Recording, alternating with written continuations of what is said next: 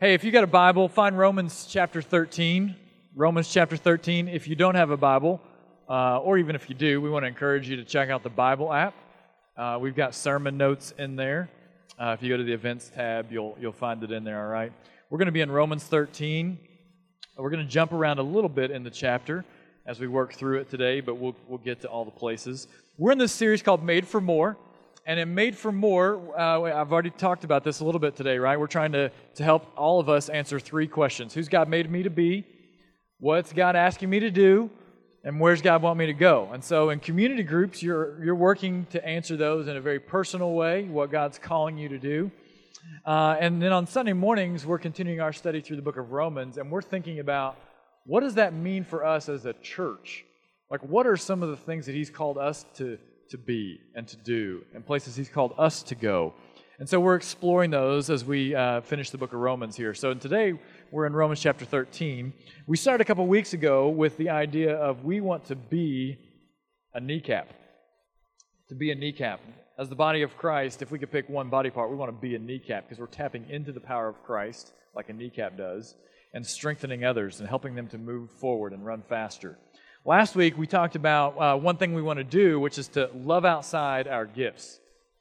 On this journey of trying to figure out who God has created us to be, it's really easy to get isolated. It's really easy to get really self-centered. And so it's a good reminder that, man, the core of being made for more is learning to love outside of our gifts as God gives us opportunities. And so our letters up here have ways that you guys specifically felt like God was calling you to love outside your gifts. And today we're going to work on another do thing, and that do thing is to follow Jesus first. Follow Jesus first. Sounds really simple. It's one of those things that sounds simple and yet it's really hard to do. So pray with me as we get started today, asking that God would speak to us, and we'll go from there. Heavenly Father, we pray that as we open up your word this morning, we would hear from you about a man named Jesus. May you give us the courage, the strength, the capacity, the endurance to follow him first. We pray in Jesus' name. Amen. When I was in high school, I had made the decision to pursue ministry in college with my degree. I wasn't sure what that meant, but I knew what the Lord wanted me to do. I had figured out, or so I thought, that part of my calling. And I went to church one Sunday. I love my home church. And a teacher from my school who knew me, loved me, went to church with me, came up to me and began talking to me about this decision. And then he promptly told me, you could impact so many more people if you would become a teacher instead of working with the church. I was a little confused by that. I was just a high school kid trying to figure out what my major was going to be in college. Now, we're learning as we go through this series that it's not just what you do that makes you more, but who God has created you to be and where He's planned for you to go. And so I didn't know that then, but thankfully I had wise people around me, including my parents, that helped me to realize it's not just about what you do, but there's so much more to this situation. It was an unsettling time when you have people that you know and you've trusted and you think you figured out what God's called you to do or to be or where He's called you to go, and then somebody tries to jump in on that. But there was a bigger problem that was surrounding this little scene. I got really upset and angry with that person for thinking they had the right to say that to me. And I owed that man forgiveness. But instead of giving him forgiveness, I avoided him. I don't know if any of y'all have ever done this. Something happens in a relationship, something happens between you and another person, and all of a sudden, you just avoid them. It's the easiest, it's the quickest solution. And what we don't realize is that when we begin to avoid people like that, we begin to live in debt to them. I was living in debt to this teacher. I owed him forgiveness. I was in debt to him in that way, and I was never doing my duty as a Christian to give him that forgiveness, whether he accepted it or not. And I think that this is true for almost all of us. We would rather be in debt than do our duty. We would rather be in debt than do our duty. And this applies all kinds of ways in our lives. But why is this true? Why is it true that we would rather be in debt to someone or to something than to just do our duty, to be committed to doing what we're supposed to do? Well, you see, we despise this idea of being responsible to someone or something. So instead of committing to our duties, we operate on a system of IOU that allows us to get what we want now. We do this financially, we do this in life, but we do it relationally. And when we begin to do it relationally, it really begins to break things down. So Paul says this in Romans 13, verses 7 and 8. And he kind of bears this idea out. He says, pay your obligations to everyone. Taxes to those you owe taxes, tolls to those you owe tolls, respect to those you owe respect, and honor to those you owe honor. Do not owe anyone anything except to love one another, for the one who loves another has fulfilled the law. Paul does this really sneaky little thing in here, right? He's talking about, and we're going to get back to this, he's talking about submitting to government leaders, and then he says, here's one way, you don't want to owe anyone anything, so pay taxes. Well, no one really likes to pay taxes, right? We'd rather be in debt than do our duty, but we do it. Okay, we do it. We pay our tolls. But then Paul makes this really, it's like we're walking this way, and then we just 90-degree turn. Because Paul recognizes this goes way beyond money. Paul dives right into the deep end. He jumps from taxes to tolls to respect. And when he does that, it helps us to see that we think of debt often only in financial terms, but our IOU culture is changing the way that we relate to one another. Respect. For many of us, we only give respect after it has already been given to us. Well, if they don't respect me, I don't have to be respecting them. We do the same with honor. I'll honor them whenever they honor me. We live in this really weird relational debt. And Paul says don't owe anyone anything. In fact, the only thing you should owe them is to love them. And so Paul says this, and we're like, oh yeah, that makes sense. I shouldn't owe anyone anything. I should just love people. That's what I should hear from the church. And yet I just begin thinking about my own life, and maybe you can check some of these boxes, right? Don't owe anyone anything except to love them. And yet I can think of all kinds of times that I leave my family behind as I run out the door of our home and I say something like, I'll make it up to you. Don't owe anyone anything except to love them, and yet I avoid people I haven't forgiven because I still owe them that forgiveness. Don't owe anyone anything except to love them, and yet I tell someone that we should get together sometime soon. And then I avoid them the next time that I see them in public because I still owe them a text or a call to try and figure out when I'm going to see them soon. I offer to help someone with something, but then I never make the time to actually make good on my promise. I just said that so that I would be, viewed more favorably by them. And as a result, the relationship has changed, right? There's a debt now. There's something between us. And it's much harder to just love that person like we're supposed to than what it was before. We struggle to honestly commit to one another because instead of operating as Paul writes, owing nothing to anyone but love, we live in debt to one another. And we do that because we're unable to do what James writes about in his letter when he says, let your yes be yes and your no be no. We'd rather be in debt than do our duty.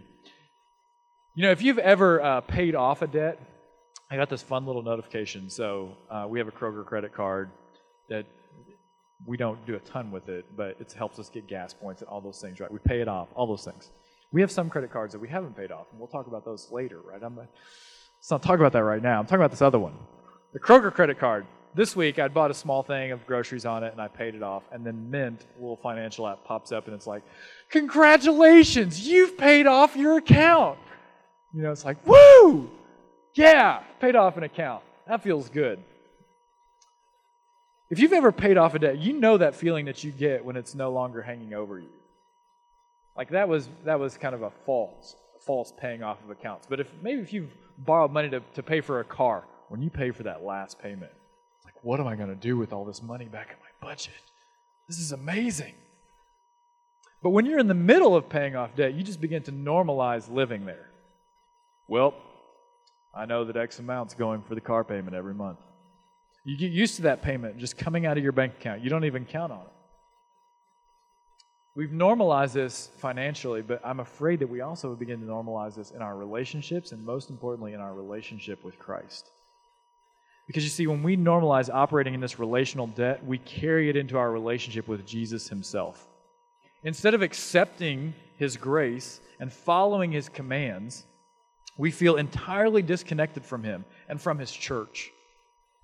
We feel isolated because there's an IOU that we feel like is living between us. We begin to avoid him. We feel separated from Christ because instead of doing what he asks us to do, we've taken that grace and the blessings in our lives and we've used them for what we want instead of for his plan and for his purpose, and instead of figuring out who he's called us to be, what he's asked us to do, where he's called us to go. We've borrowed against grace, and we struggle to know how to relate to the one who gave it to us in the first place. We'd rather be in debt than do our duty. So how do we read the rest of what Paul is going to write here in Romans 13 through the lens of the gospel? Through the lens of Jesus dying on the cross to pay for our debts. How do we do that? And stop living in debt to him and to one another. Let's go all the way back to verse 1. Romans 13, verse 1. It says, "Let everyone submit to the governing authorities, since there is no authority except from God, and the authorities exist are instituted by God." Like, what does this have anything to do with my debt between me and God? I want us to look at that phrase, since there is no authority except from God. You see, Paul, as he writes this phrase, he no doubt has in mind something that Jesus himself said to a man named Pilate. Verse 1 is pointing back to Jesus' encounter with Pilate. When Jesus was wrongfully arrested, right? When he was arrested, he eventually ended up in the courts of Pilate, a government leader who was to decide the fate of Jesus. Pilate would have Jesus flogged. He was the one that had the crown of thorns placed on his head. He was the one that would continue to question Jesus. And as he questioned him, Jesus would not defend himself. Why? Because Jesus was more concerned in that moment about doing the right thing than being right. And we read this in John chapter 19, verses 10 through 12 about their encounter. Jesus won't answer any of the questions, and it says, "So Pilate said to him, 'Do you refuse to speak to me? Don't you know that I have the authority to release you and the authority to crucify you?' And Jesus says, 'You would have no authority over me at all.' Jesus answered him, 'If it hadn't been given you from above.' This is why the one who handed me over to you has the greater sin." And from that moment, Pilate kept trying to release him. But the Jews shouted, "If you release this man, you are not Caesar's friend. Anyone who makes himself a king opposes Caesar." That's a moment, folks. Because in that moment, Jesus clearly let Pilate know that he wasn't under his authority. And Pilate clearly recognized that was true. And yet, Jesus continued to submit to everything that he said. Jesus was beaten when Pilate ordered it. Jesus submitted to the unfair release of Barabbas. Jesus submitted when he ordered him to be crucified. You see, this is the truth of the gospel, that Jesus submitted first so that he would be the first one we would follow. Jesus submitted first so that he would be the first one we would follow. This is how the gospel works, and it should be the model that we begin to carry into our homes, in our businesses, in our jobs, and our relationships. But this runs counterintuitive to everything we know to be true about the world that we currently live in. We operate on IOU. We operate on debt. We operate on get it now. We live in a world where power grabs are expected. We live in a world where the first to grab control is granted authority. We live in a world where control and power is held over our heads as motivation. You see, what Jesus is doing in this moment with Pilate had never been done. This was unprecedented. All the way back to Adam and Eve, who tried to grab the power of knowledge from God Himself by eating the fruit, humanity has been trying to gain power. People can never have enough of power. They wanted power over each other, and ultimately we want power over God. And Pilate was no different. And when he tries to assert his authority and his influence, Jesus respectfully reminds him that his authority was given to him by someone else, someone from above. And in that moment, Pilate wanted to release him, but the people made it impossible.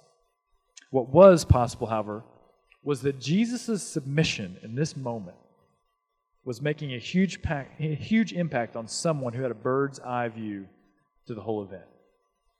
In Mark 15:39, we read a simple verse.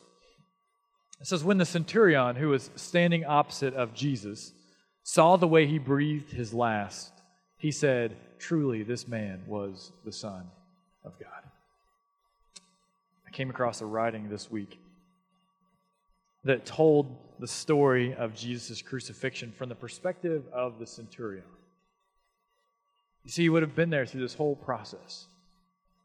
And as he watched Jesus submit again and again and again, he realized that this man was truly the Son of God. Jesus submitted first so that he would be the first one we would follow. The words of the writing say this: Pilate told them, "I can find no charge against him," and neither could Herod. And he asked the crowds, "What do you want me to do with him?" And they replied, "Crucify him." "For what crime?" "I'll have him flogged and then release him," he said. And Pilate handed him over to the soldiers. "To my soldiers," the centurion remembers, "to be flogged." Roman floggings were brutal, so much so that sometimes the victims died before the crucifixion. The flogging was done with a multi-stranded leather whip. And on the ends of the whip were tied bits of bone and lead. The whip would be struck against the bare back of the accused. The Jews had a limit of 40 lashes, and so we would only count to 39, lest we made a mistake. We Romans had no limits. And the centurion thought to himself, "Surely now Jesus will make his move." But he didn't. There was no rescue party. I could do nothing now but my job. All I could do was watch as my men scourged him something fierce. His flesh was ripped apart. He eventually went to the cross where 2 rebels charged with treason against Rome were also crucified with him, one on each side. And they heaped insults upon him. "Save yourself if you're the Son of God," the crowds mocked. Well, one of the criminals later repented. "This man has done nothing wrong," he said. "And I thought as I sat under the cross, yes, he's right." "Jesus, remember me when you come into your kingdom," the criminal said. And Jesus answered, "I tell you the truth, today you will be with me in paradise." And then Jesus looked at me, and I thought as I stared at him, I want to be in that paradise too. The women were wailing. There were 4 of them nearby, one of them being his mother Mary, and next to her was a disciple whom Jesus seemed to have loved very much. And when he saw them both, he said, "Woman, behold your son," and then to the disciple, "Behold your mother." And I thought to myself, this is incredible. Even in the midst of dying on the cross, in a time of intense physical pain and mental anguish, this Jesus was thinking of others. And the words came back to my mind, "Father, forgive them. They know not what they do." Jesus was still in control. He was still strong. He was still ministering and thinking of others. And afterwards, Jesus said, "It's finished." And I wondered, what's finished? He seemed to be speaking about something more than this life. And then in a loud voice, he cried out, "Father, into your hands I commit my spirit." He didn't go out weak, as was apparent by his voice. He was still strong. He was still in control, as if he were waiting for all things to be fulfilled before he gave up his life, not anybody taking it from him. And then he breathed his last. The curtain in the temple which separated the holy place from the most holy place was torn in two from top to bottom.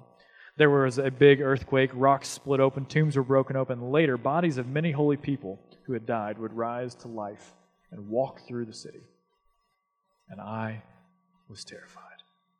I thought the end of the world had come. And I looked up at this man who days before was entering the city with palm branches waving, a man now at peace, as if he had a smile upon his lips, such beauty, such love. And I praised God and then exclaimed, "Surely this was a righteous man. Surely he was the Son of God." One of Pilate's reports, a centurion, followed Jesus because he had seen Jesus submit willingly over and over again. Because Jesus was weak and yet he was strong. He was dead, yet he was fully alive. He was made less than, but he was clearly made for more. Jesus did that because he owed no one anything. He had submitted to Pilate. He had respected each person along the way. He had honored every bit of authority that God had followed. And in so doing, he had changed the world forever. So the question becomes, as we look at this Romans chapter 13, how do you and I follow in those footsteps? How do we follow Jesus first and his willingness to submit so that others would follow him? Will you say with me, I will follow Jesus first, knowing that Christ's power comes through weakness? Because those are the instructions that Paul is giving us in Romans 13. And there's three ways that he talks about in this chapter that you and I follow Jesus first. The first is, I will follow Jesus first while submitting to government. While submitting to government. Romans 13, 1 through 6. Let everyone submit to the governing authorities, since there is no authority except from God, and the authorities that exist are instituted by God. So then, the one who resists the authority is opposing God's command, and those who oppose it will bring judgment on themselves. For rulers are not a terror to good conduct, but to bad. Do you want to be unafraid of the authority? Do what is good, and you will have its approval. For it is God's servant for your good. But if you do wrong, be afraid, because it does not carry the sword for no reason. For it's God's servant, an avenger that brings wrath on the one who does wrong. And therefore you must submit, not only because of wrath, but also because of your conscience. Paul writes this, right, in a day where the rulers of his day saw themselves as God. And so for Paul to write in his letter that you're under God's authority, that would have been incredibly disconcerting to them. It would have been incredibly uncomfortable. We saw that with Pilate, right? As soon as Jesus told him that his authority was from above, Pilate was uncomfortable. Paul isn't being soft and telling us as Christians, just be soft, submit to everything. He's reminding them nicely that they're not actually in control. And at the same time, he's reminding his readers that they aren't either. You know, in our culture today, we have wrongly associated submitting to others with agreeing with others. And those are two very different things. Because I submit to someone does not mean that I agree with them. Certainly, Jesus did not agree with Pilate's decision to flog him or to crucify him, but he submitted to those. He trusted that whatever authority Pilate exercised was limited by God himself. And so Paul's suggestion is really simple. Do what is good. Do the right thing. Because even under the authority of an unjust government, you will be right in the kingdom of God. Paul's charge to us in Scripture is simple. Submit to the government not because you agree with everything they do, but because you trust that their authority is granted to them by God himself, whether they believe that to be true or not. When you adopt this spirit, you're following Jesus first. You're acknowledging that your faith in the Creator is greater than your faith in human power. You say, but Blake, what about when government's corrupt, or it's wrong, or it's unjust? Should we just sit on our hands? Should we silently submit? I'm no expert in that. But I do turn to the words of a Christian leader who influenced our government greatly, not through power, but through love. Dr. Martin Luther King said this: "Here is the true meaning and value of compassion and nonviolence, when it helps us to see the enemy's point of view, to hear his questions, to know his assessment of ourselves. For from his view, we may indeed see the basic weakness of our own condition. And if we are mature, we may learn and grow and profit from the wisdom of the brothers who are called opposition." It's in this same spirit that Paul encourages us then to follow Jesus first by loving our neighbors. We follow Jesus first by submitting to the government, but we also follow Jesus first by loving our neighbors. Verses 9 and 10 says, the commandments, do not commit adultery, do not murder, do not steal, do not covet, and any other commandment are summed up by this commandment: love your neighbor as yourself. Love does no wrong to a neighbor. Love, therefore, is the fulfillment of the law. Eric and Sherry Allen, my mother and father-in-law, used to live in Henderson, Kentucky, and they told the story of some neighbors that they had while living there that were not the greatest neighbors. It's always fun to hear family stories. Like, you just learn them more and more over time. So, I learned a new part of this story this week. It's just fun. So these neighbors, so much so, did not care for Eric and Sherry that they built a fence between their two houses, and they painted one side of the fence, Eric and Sherry's side. and they painted it bright yellow. How awesome is that? Like, that's just crazy. So that was their first move, right? Then one day, Eric and Sherry came home, and they had left their windows open on their house, and the kids from next door had brought their hose over and sprayed water inside of the open windows. Those are some awesome neighbors, right? And so Eric and Sherry are Eric's serving at a church. I should include that for those of you who don't know Eric and Sherry. He's a minister on staff, coming home to water in his house and bright yellow fences, right? Love your neighbor. Isn't that awesome? So one night, the parents were gone, the kids were home by themselves, and he notices that there's smoke coming from their home. He runs over, he pulls the kids out of the house, brings the kids over to safety, and the house burns to the ground. Save their kids' lives. They end up rebuilding the house, fence went away, and that family even started engaging with the local church. There's great power in loving your neighbor. Great power in loving your neighbor.